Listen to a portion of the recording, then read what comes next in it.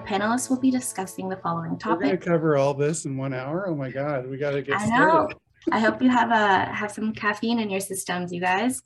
So we're going to go over the basics, going over calculating and sharing family property, the home, special considerations, onus, equalization, and limitation periods. And just a quick note to those of you in the legal community, this program has been accredited by the Law Society of Ontario, so it contains 1 hour of professionalism content. It's now my pleasure to introduce our panelists for today. So we have Bill Rogers. He is a managing associate lawyer at our firm. His courtroom experience includes numerous motions, several full-blown trials, and he has also had the privilege of winning a major family law victory at the Ontario Court of Appeal in 2014. When he's not practicing law, he loves spending time playing music with his band Soul Custody, soon to be renamed to Soul Decision Making Authority. Rick is an associate lawyer and brings over 14 years of family law expertise. Rick focuses on all aspects of family law and matrimonial law by supporting his clients in resolving matters. He fosters strong relationships with his clients that are built on trust and transparency. Rick collaboratively works with his clients in achieving effective solutions through various dispute resolution mechanisms. And last but not least, Russell Alexander is the founder and senior partner of Russell Alexander Collaborative Family Lawyers. With over 20 years of experience, Russell uses his knowledge and expertise in collaborative family law with a client-focused approach by creating unique solutions for each of his clients. So now that you know a little bit more about our team and what we have on the agenda for today, I'm going to pass things over to Russ to start the presentation. Let's make a start. Let's throw the poll question up first. Let's see who we have joining us today. So our audience consists of legal professionals, 45%, professional in another field, 22%, currently going through a separation and divorce. Well, you're going to learn a lot here today, 23%, helping a loved one and other. So thank you, staff, for those very kind words. I think Bill's going to take us to the year 1215 and the Magna Carta and tell us about the basics. Over to you, Bill. Well, I'm not going to go as far back as that today, although trust law is from about 1,000 years ago in England. It's true, but I'm going to talk about first, what is property? How is property defined? And the Family Law Act, Section 4 definitions define property as any interest present or future, vested or contingent in real or personal property. So the interesting point there, present or future, there is a spot on the financial statement saying money owed to you. That's property. It's a future interest, for example. Real or personal property, we all know what real estate is. It's land, and then dirt, everything else is personal. Sorry? Real estate's the dirt, right? It is. It's actual dirt. And I think that's why they call it real estate, because unlike a bank account, it can't disappear. It's actual piece of earth.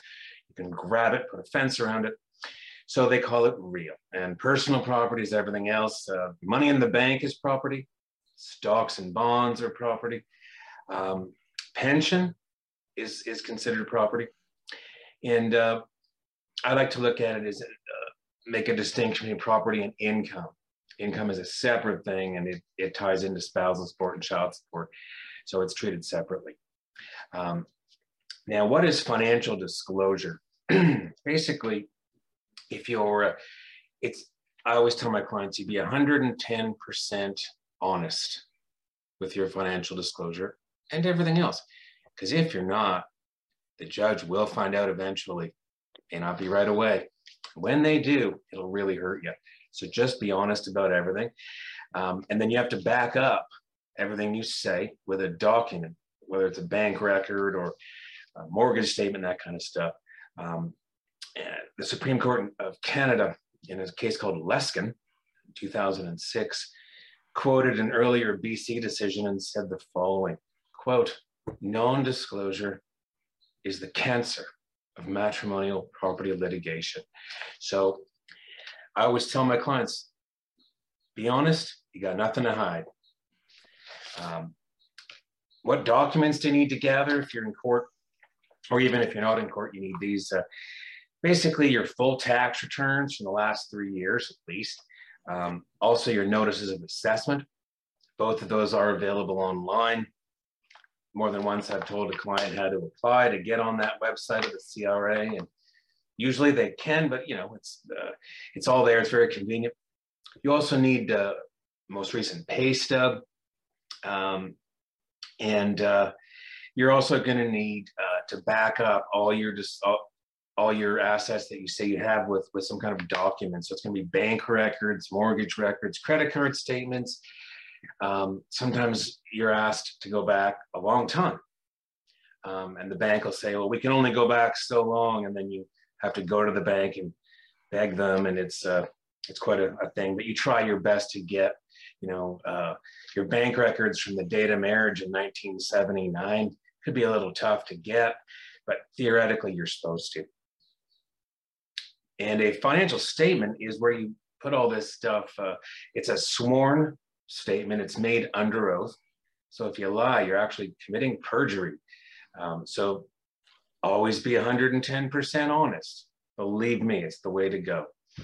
And every number on your financial statement, again, has to be backed up by some kind of document, bank record or credit card record, whatever.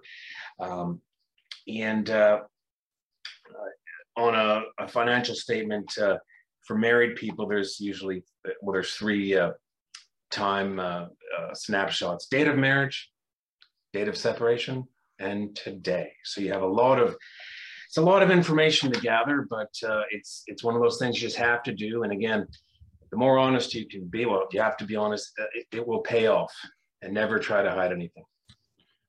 And there's two financial statements, right? This is the 13.1, and then there's the 13. What's the distinction, Bill? Yeah, one of them has property on it. If you're married, then you use the 13.1, which talks about your property. If you're not married, then you just use the 13, I think it is. It's just about income, I think. Yeah, there's that too. Okay, a couple questions real quick, Bill. These are just coming in from the audience. Is income owed to you property? Yes, it is. Any future interest? Yeah, there's a spot for it. Money owed to you, and that goes on. That's your property. Including if that's income, I guess? Well, it's property. Yeah, okay. Yeah, it's considered property. One question that came in ahead of time. What happens in a case where one of the parties kept all the assets in his mother's name and is also working under the table and not showing real income? So in terms of the property side, what's your answer to that question? Well, on the property side, putting all your assets in your mom's name is, some people do it. It usually doesn't work. And one way of counteracting that is to make a trust claim. And you basically say, well, yeah, our house is in your mom's name, but really I deserve part of it. So she's holding it in trust for us. That's your trust claim. And we have a separate live event to talk about that. Also, we'll do an advanced version of this where we'll talk about crypto, non-fungible tokens or digital assets as well. But again, this is the one-on-one version. We're giving everybody a quick overview. So thank you for that, Bill. All right, Rick. So calculating and sharing property, what do we want to look at here? And sorry, our notes are going to be provided at the end. We had another question looking for supporting materials. So you'll get that in a follow-up email. Thank you, Rick. Sorry, you're up. Oh, thanks, Russ. Thanks, Bill. So calculating and sharing family property. So the question is, what is property? The Family Law Act has a certain term or terminology, specifically the term of net family property. What does that mean? What's the intention of the net family property scheme under the Family Law Act? So on review of the case law, specifically a case called Cosentino back in 2015, ONSC 271. The court there says that the general intention of the net family property equalization scheme of the Family Law Act is that each spouse will share equally in the monetary product of the marriage. And the meaning of property in net family property must be interpreted in according with this general intent.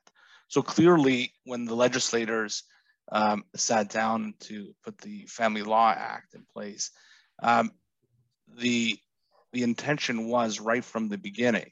The purpose was to share everything equally, and that's how they approach this. In terms of the calculation of the net family property, again, it's set out in the Acts, sections 4 and 5 specifically. First, you have to determine what the net family property is of each spouse. And that's basically by determining the value of the property owned by them and including any deductions or exemptions or exclusions. And then once that's done, then you would have to do an equalization calculation. And again, the same case of Cosentino says that pursuant to the stage 1, section 4 requires identification of all relevant property and the ownership of that property. Ownership includes registered ownership and consideration of trust principles. Then the court must determine the relevant deductions and exclusions under sections 4.1 and 4.2. Once that's been done, at that point there, then the calculation of each spouse's NFP is determined, and then from there, the equalization calculation can you tell us what just for the audience members who don't know, Rick, what's an NFP? So NFP is the abbreviation of net family property. Right, and that's the chart that gives us all the assets, right? That's correct, yeah. Yeah. And we'll be covering that a little later in the slides, I believe, but that's the abbreviation of it. To do an equalization calculation, as Bill said, that you have to look at date of marriage assets and date of separation. Date of marriage assets is effectively property owned and brought into the marriage by both spouses, and that property can be held solely in that person's name or jointly with someone else.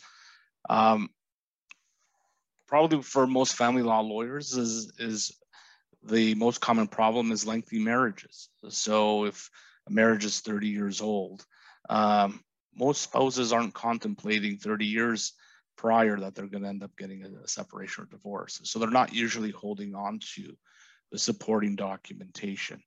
So it's going to be difficult to prove an asset walking into the marriage if you don't have that documentation. Date of marriage property is excluded from the division, and we'll cover how the equalization calculation is going to be done a little later in the slide show. Moving on to data separation assets, that's effectively assets owned on the date of separation. And again, the assets can be held solely in one person's name or in conjunction or jointly with someone else. And again, that has to be proven, as Bill said, that you have to prove your Couple quick points, Rick. This is really good. When you say equalization, that's just a fancy way of saying sharing, right? That's right. That's right. And data separation is important because the statute says that's the valuation date that we value the assets. Is that right? That's correct. Okay. Yeah. Moving on to the concept of deductions. So deductions are often referred to as date of marriage credits or premarital quote unquote deductions. And these are excluded from the division. So the idea is, from the way the Family Law Act is designed, that spouses, married spouses, are on separation, are sharing equally the fruit of their marriage from the date of marriage to the date of separation. Okay. And so the value of property being brought into the marriage, if it cannot be ascertained, is excluded. It's deducted from the overall calculation. As Bill said, the onus is on the person. The legislation requires that the person supporting a value, whether on date of marriage or date of separation, is supported by documentary evidence. And in the case of Townsend, the court in that case reaffirmed that principle to say that the trend in case law is that the claim should be supported by documentary evidence. The legislature places the onus of proving the deduction from net family property on the person claiming it. Okay. Section 4.2 of the Family Law Act is a section that deals with what's called excluded property, for purpose of determining and sharing family property. And it lists a series of items, 6 items there that are excluded that do not fall in a person's net family property calculation. And those include property other than a matrimonial home that was acquired by gift or inheritance from a third person after the date of marriage, income from property from either a gift or inheritance that was received from a third person after the date of marriage. Specifically, in the case of an inheritance, if the donor or testator has expressly stated that it to be excluded from the spouse's net family property. Oftentimes, if you'll see in wills that there's a provision in the will that sets that out, that the testator will say that any income that's derived from any property that's going to be bequeathed to be excluded. So sometimes you'll find that language in wills. Third is damages or right to damages for personal injuries, nervous shock, mental distress, or loss of guidance, care, and companionship, or part of a settlement that represents those damages. 4 is proceeds or rights to proceeds of a policy or life insurance. 5 is property other than a matrimonial home into which property referred to in paragraphs 1 to 4 can be traced. And then 6 is properties that spouses have agreed by a domestic contract not to be included. So it's possible, and you'll often find this in cohabitation agreements, where people exclude property in general or certain types of property from ever being equalized. And lastly, unadjusted pensionable earnings under the Canada Pension Plan. So these list of enumerated exclusions. And again, though, the premise again is it seems to focus initially on that purpose or intent that I spoke about initially. These items generally don't arise out of the monetary fruits of the marriage on separation. They're usually outside sources. Most commonly, I guess for lawyers, we'll see the concepts of either gifts, monetary gifts, or inheritance. And generally, the case law states the following legal principles: that a property that may otherwise be excluded, but can be traced to property used for common purposes of the family, cannot be excluded from the net family property statement. So, for example, if there was a monetary gift given and some of that money was spent, if there's still a balance owing, you can claim the balance owing on separation if it's still existing on that date, but you can't claim the full amount if it was already used for common family purposes. And one example of this is a case called Maharaj and Wilfred Jacob. The wife's parents gave the wife $25,000 in 2010 when they sold their home. The money was deposited into the joint account. And in February of 2011, the wife asked for the $25,000 back. She spent some of that money of the $25,000. At the time of separation, only $10,000 of those funds were in a GIC. She sought to exclude the $10,000 from her NFP. And the husband argued that it was placed into a joint account and shouldn't be excluded. So the court in Maharaj basically said this: there's no doubt that the $25,000 was placed into a joint account. And they reaffirmed the principle that where property, which is otherwise excluded, is commingled with property used for common purposes of the family, it cannot be excluded. However, where a joint account is merely a conduit for money to flow from one person to another, or when money is parked in a joint account, there is no commingling. So the court found that I find that the $25,000 was not commingled. It was quote unquote parked in the joint account for safekeeping. Ms. Maharaj asked for it back and the husband gave it back. Therefore, he recognized it was her money. And now he cannot say that it was commingled and should not be excluded. So she was entitled to the $10,000 exclusion ultimately for purpose of equalization.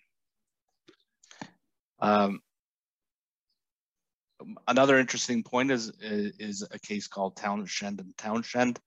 In this case here, that Mr. Townshend received $25,000 from his mother as a gift in June 2001. And those funds were placed into a joint account. The court in that case did not allow the $25,000 from being excluded.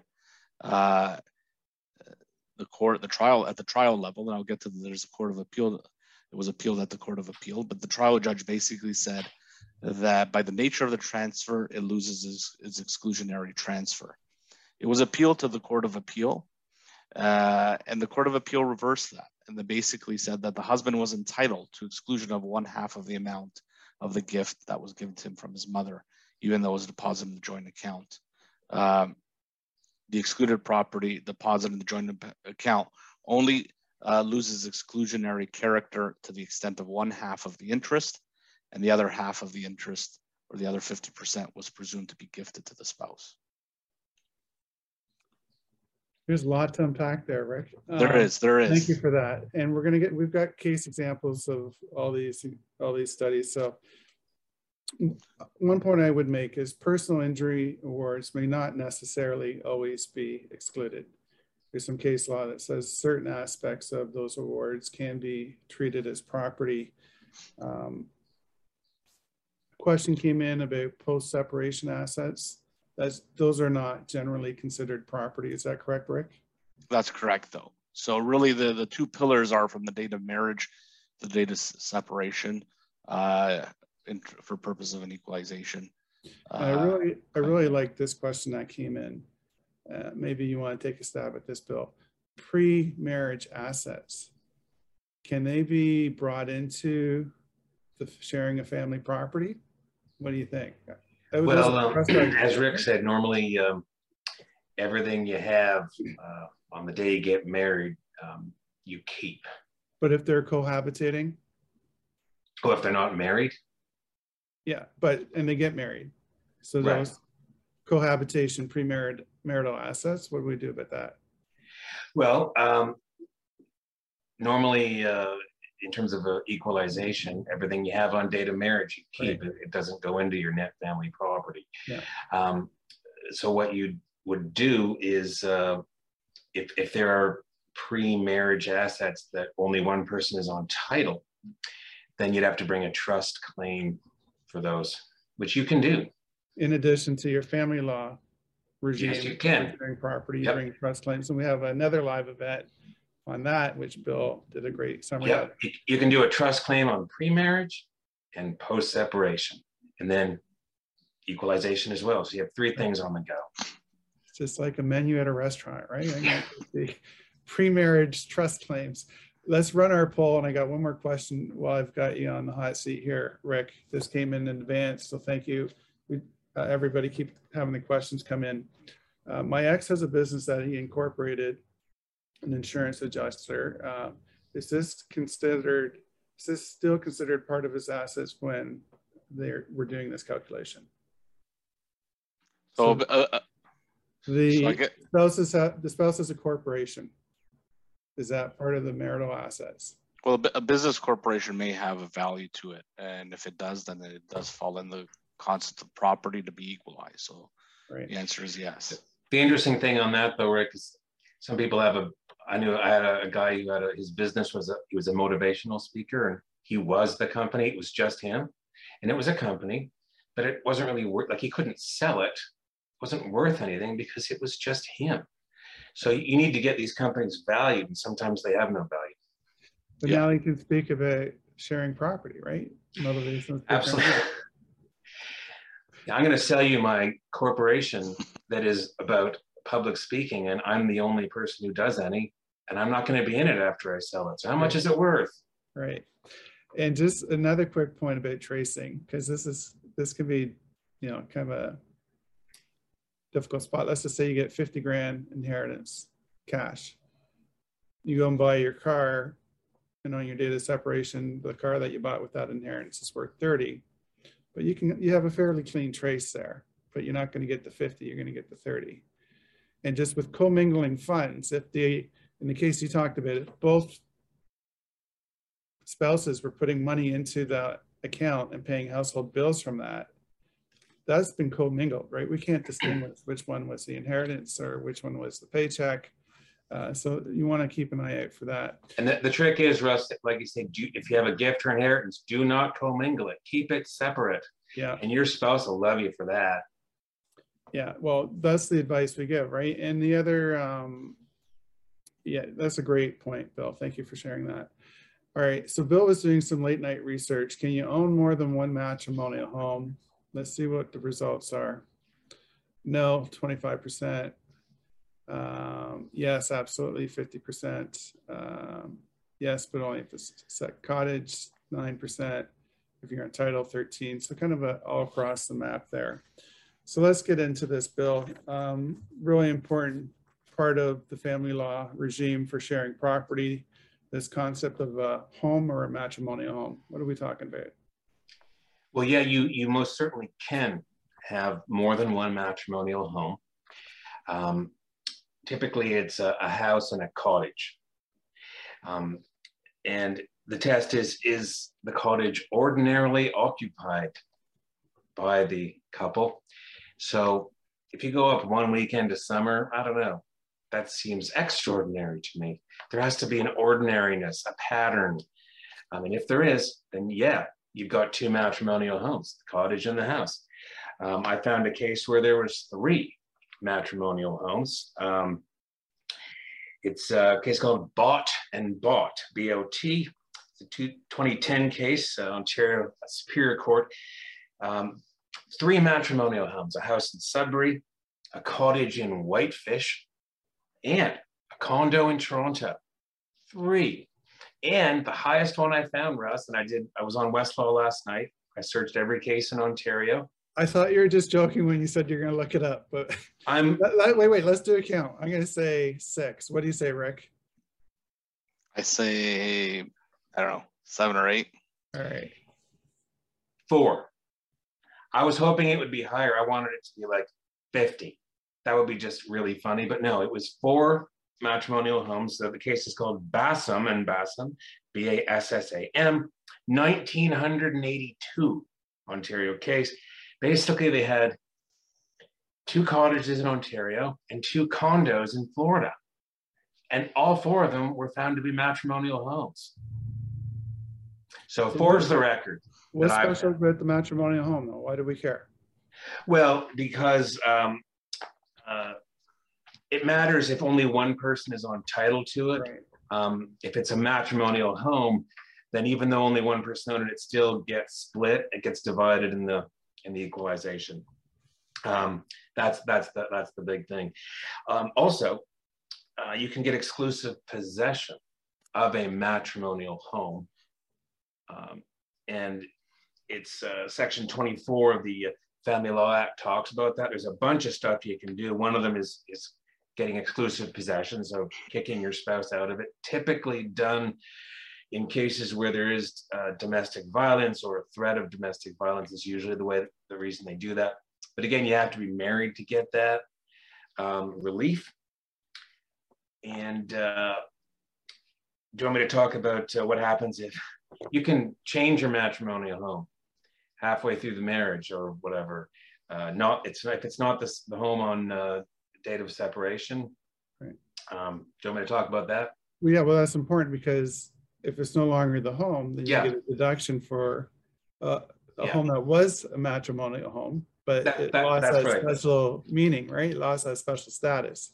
That's right, because a matrimonial home must be ordinarily occupied at the date of separation. So if you have a matrimonial home at the first part of the marriage, and then you sell it and get a different one, the first one does not, it ceases to be a matrimonial home because it was not occupied on the date of separation. So you can get a deduction for that. And that's the Court of Appeal case. Everyone knows it's 1999. It's called Nahatchewitz, N-A-H-A-T-C-H-E-W-I-T-Z. It's common knowledge. It's just, yeah, you can do that and get a deduction. Change houses, basically. Yeah. Tons of questions coming in. Thank you, everybody, for sending in your questions. One question was the date of separation defined. We've got a live event on that. Look for it. Basically, once one person makes a decision to end the relationship, and you have some kind of documentation or agreement to that effect. Pensions are part of property. Just on this issue of the home bill, if there's a matrimonial home and it sells, we had this question come in, it sells after the date of separation, right? You got date of separation value in today's market. A year later, that could be $300,000 more. What value do we use? Well, that's the problem if you're using the matrimonial home law, which again is really, it's only relevant if one person's on title, and more nowadays, both people are on title, and then it kind of doesn't matter. Because you both have the same interest and it cancels itself out in the equalization calculation. But if only one person's on title and they separate, and then the house gets sold a year later for way more than it was worth on the date of separation, in terms of equalization, you're out of luck. What you'd have to do is bring in the trust claim. You love these trust claims. Trust claim, I'm telling you. Why don't we just start off with trust claims and just forget about the Family Law Act, right? Well, yeah, I mean, the thing is, you can make trust claims even though you have equalization as well. But the case is called Rawlach. Everyone knows about that. So yeah, you'd have to make a trust claim saying, look, the date of separation value of the home is a lot lower than what my partner ended up getting for it. And by golly, I deserve some of that. I deserve some. So it's a trust claim. You can do it. People do it all the time. And these provisions are super important. For a lot of families, the home is the biggest asset they have. So how we treat this home is significant. Let's run our poll. I've got a couple more quick questions for you, Bill, that came in. One, just now, what about homes and properties in other countries? Is that subject to this sharing process we're talking about? It is. Problem is, you can't have an Ontario court order the sale of a house in China or in France or anywhere outside of Ontario, really. But what you can do is ascertain the value of properties that are anywhere on Earth, and you use those values in your equalization calculation. So that's what you have to do. Yeah. Try getting a real estate appraisal in China. I did that once. Whoa. Or Spain. Spain? Yeah, we had a case in Spain. Oh, did you? But it wasn't easy to get this stuff from China, let me tell you. These questions are excellent. I want to thank our audience for sending them in. Keep them coming in. Last question, Bill, and then we're going to get to the results of our poll question. RV trailers, matrimonial home. Do the tires have to be on or off? What are we looking at? Well, it depends on the state of the tires and how much they are inflated. Okay. Yeah, I mean, hey, if you're living in a trailer, it has a value. It's going to be a matrimonial home. Even if you don't own the land that it's sitting on, I guess it's still a home. Subject to division. Yeah, I think so. It's an asset. It certainly is. I guess the real question is, does it attract the special characteristics of a matrimonial home? I would imagine so. Let's see what our audience thinks of this question. Are banked holidays or sick holidays considered property or income? Property subject to sharing, 18%. Income, possibly to spousal support, 31%. No, 28. Depends, 21. Other 2. So pretty widespread across the board here. What is the answer to this question? That is going to go to Rick in our next slide. Thank you, everybody.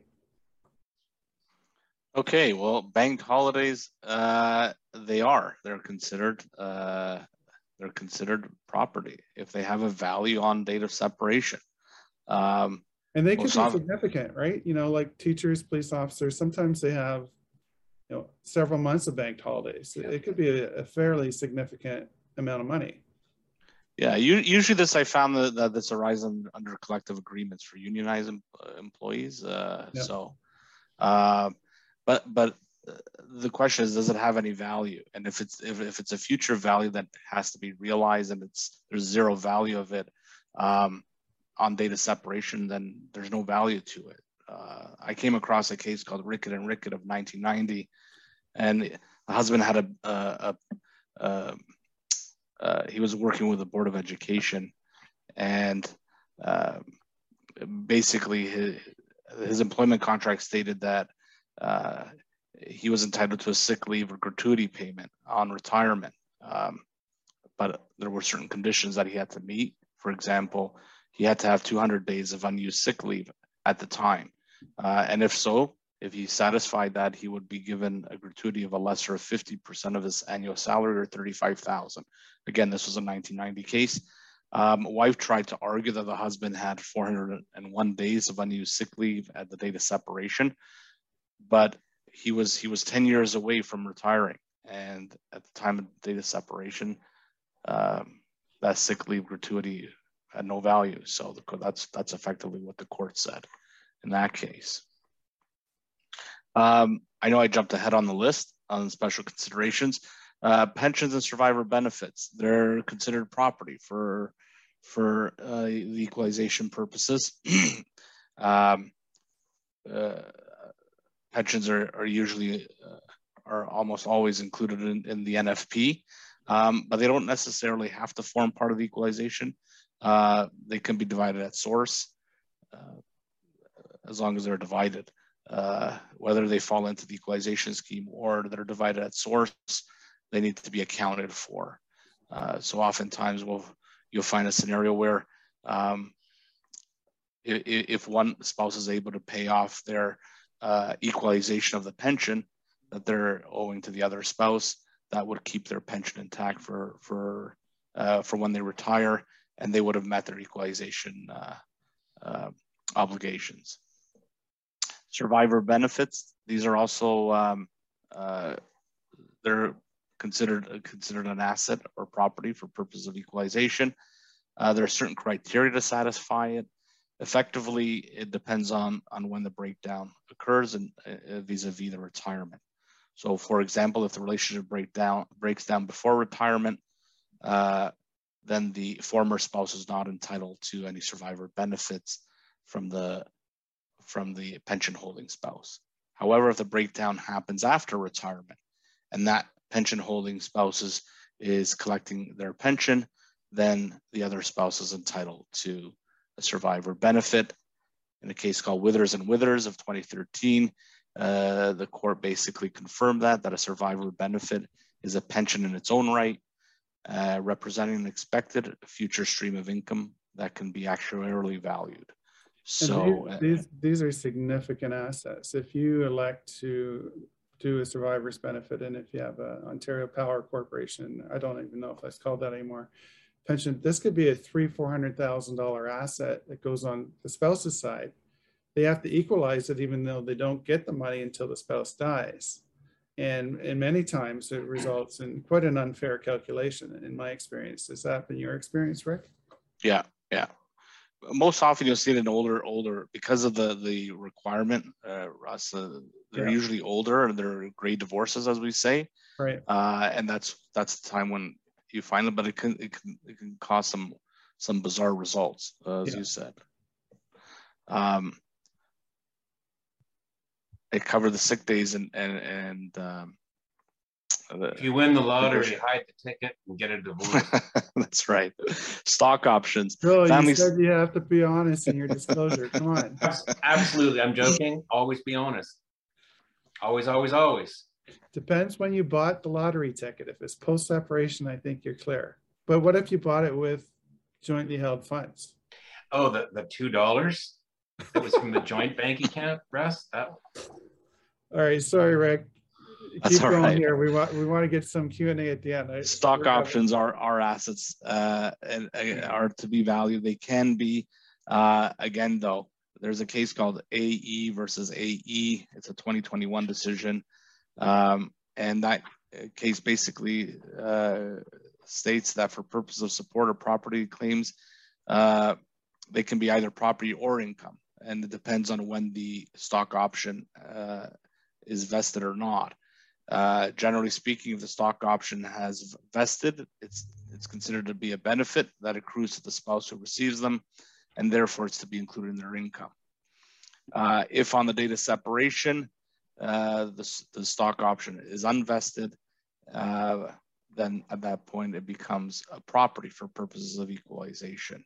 The court in that decision basically said that an unvested stock on the date of separation constitutes, quote unquote, a present right to acquire something in the future, and obviously usually with conditions attached. Stock options are very complicated. Usually you need a qualified business income valuator to value the options with full disclosure.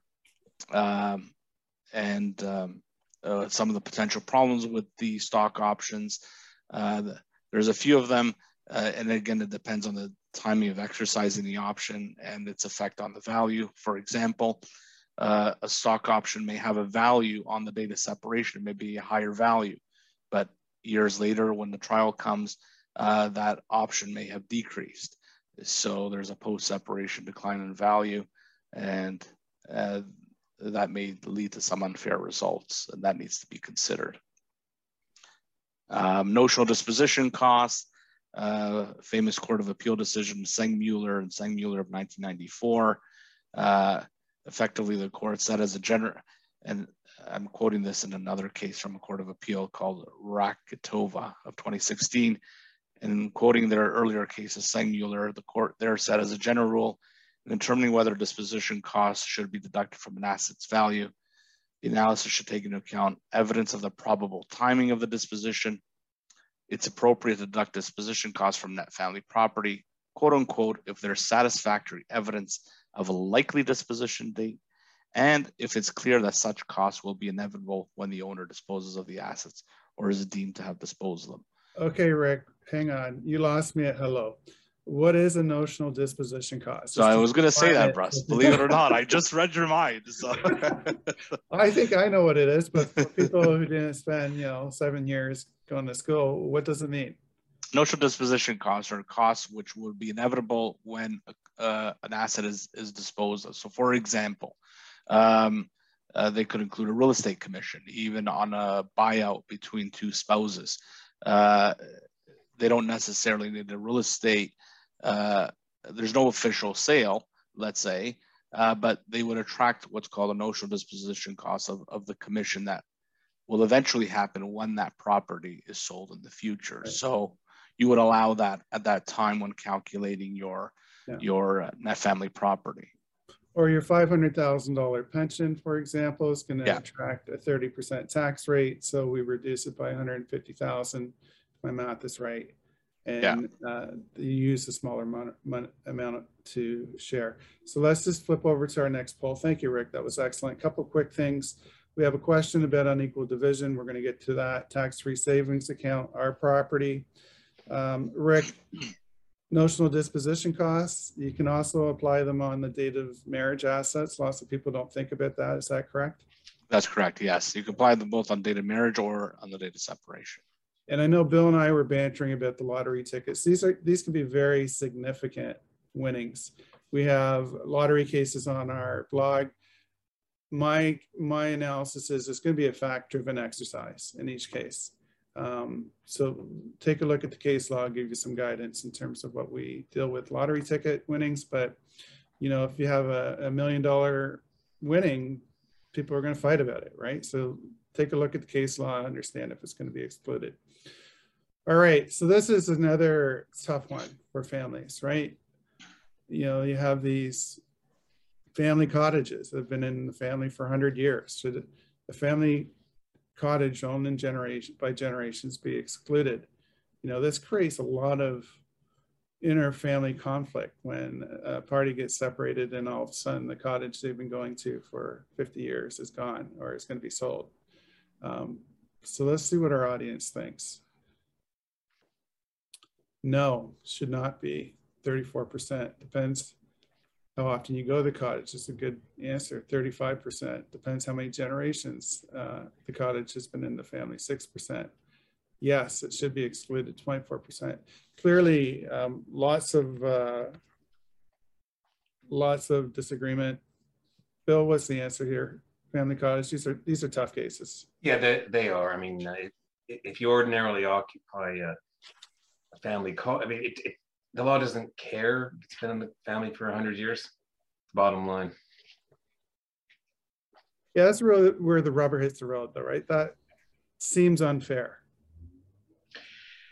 Yeah, it's better to stay together than Bill, tell us about the onus. Who's got to prove Yeah. that? You know, it's a balance of probabilities, I assume. The onus, Not just family cottages, but all these things Yeah. we've been talking about, exclusions, deductions. in terms of an interesting thing is we're talking about if someone has a business or a corporation that's worth something, not the one-man operation who's a motivational speaker, because you can't sell that. But if it's a company that actually is worth something and you own it, you have the onus to get it valued by a professional business valuator. And that costs money, but you got to do it. And if you're claiming any kind of a deduction or an exclusion from equalization, you have the onus to show that, for example, this was an inheritance and I kept it separate. It's up to you to show that. So yeah. But the big one I think is that people don't like is if they have a corporation that's worth something and they don't like the fact that they have to spend a lot of money getting it valued, but they do. All right, thank you. Bring this home for us, Rick. We're going to talk about equalization. A couple of quick questions that are coming up. RSPs, I would think, would be considered property. This is kind of a really, do you ask teachers and police officers to provide a copy of their employment contracts? Well, you certainly want to learn about the sick days. So certainly more disclosure than less. But if you have an excluded asset and it increases in value, do you share the increase in value? I'd say no, it's excluded. Is that right? No, that's what exclusion means. It's like it doesn't exist. These are fantastic questions coming in. Thank you, everyone. Okay, equalization. Then we're going to get into some Q&A and a quick talk about the limitation period. Go ahead, Rick, you're up. So the concept and purpose of equalization. So it's set out in black and white in the Family Law Act, specifically Section 5, Sub 7. This is the fancy way of saying how you're going to share your property, right? And it just basically says that the purpose of the section is to recognize that childcare, household management, and financial provision are a joint responsibility of spouses, and that inherent in the marital relationship, there is an equal contribution, whether financial or otherwise, by the spouses to the assumption of these responsibilities, entitling each spouse to the equalization of net family properties, subject only to equitable considerations set out in subsection 6. And that's what we'll be talking about. Subsection 6 allows for an unequal division, and they list a list of factors. Effectively, basically, subsection reads that the court may award a spouse an amount that's more or less half the difference between the net family properties if the court is of the opinion that equalizing the net family properties would be, quote, unconscionable, having regard to, and it happens in cases where a spouse's failure to disclose debts or liabilities existing at the date of marriage, the fact that debts or liabilities claimed in reduction of a spouse's net family property, and if they were recklessly incurred or done in bad faith. Spouse's net family property consists of a gift made by the other spouse, a spouse's intentional or reckless depletion of his or her net family property, the fact that an amount of a spouse would otherwise receive under subsection 1, 2, or 3 is disproportionately large in relation to a cohabitation of less than 5 years, so effectively short-term marriages. The 2 years is unconscionable, 5 years and 1 month is okay, right? Yeah, effectively. You got to slice it somewhere. Okay. So, well, it's kind of random, but I know that's what you're just going through the legislation. Go ahead, Rick. Married for 15 minutes in Las Vegas. That's considered a short marriage. What's considered unconscionable, the Court of Appeal defined that in a case called Sarah and Sarah. And in fact, the court said that the threshold of unconscionability is exceptionally high. The jurisprudence is clear that it's clear that circumstances which are quote unquote unfair, harsh, or unjust alone do not meet the test. To cross the threshold, an equal division of net family properties in the circumstances must shock the conscience of the court. So yeah, the judge was in shock. We had to stop the trial. So that's basically the legal test of what judge had PTSD. Is. All right, Bill, listen, we want to save time for Q&A. Stop causing trouble. You'd have to get limitation periods. What do we need to know? We'll give you 1 minute or less. There is a 6-year limitation period to bring an equalization claim, 6 years from separation, or 2 years from the date of divorce is granted. But this period can often be extended if the claimant can show that there are apparent grounds for relief. In other words, there is an asset there that they want to fight over. 2, the delay for making the claim has been done in good faith. And 3, no person will be substantially prejudiced. So the courts often extend that 6-year period. All right, thank you for that, Bill. And it was 1 minute or less. So let's bring this train in the station. Our host, Stephanie's back. Welcome back, Steph. Thank you so much. It's always a pleasure to hear all of the knowledge that you all can share. So now I think it's a great time to move into our Q&A. In a financial settlement during a divorce, assets are devalued, mortgages overborrowed, rental income reduced to undermine the share of the weaker person. How does the court deal with these situations and what precautions can be taken? Bill? Yeah, you're not allowed to do that. So what you can do is the things that Rick was talking about that shock the conscience of the court. One of those shocking things is if debts are incurred recklessly or in bad faith. Sounds like that applies here. So you could have an unequal division. Or never mind debt. If you blow a bunch of money, they call it reckless depletion of money. If you do that, then again, the court can say, okay, I'm shocked and I'm going to make an unequal division. So that's how you fight that. And it does happen, but the law is designed to remedy it. Amazing. And one more quick one. What is the best way to deal with post-separation adjustments? Is it best to deal with equalization first and add and deduct after? How would you approach it? Rick, you want to take a crack at that one? Yeah, usually you would calculate your equalization and then adjust it after the fact. You need to nail down the equalization payment first. Yeah, we usually do a clean net family property statement so we know what that number is.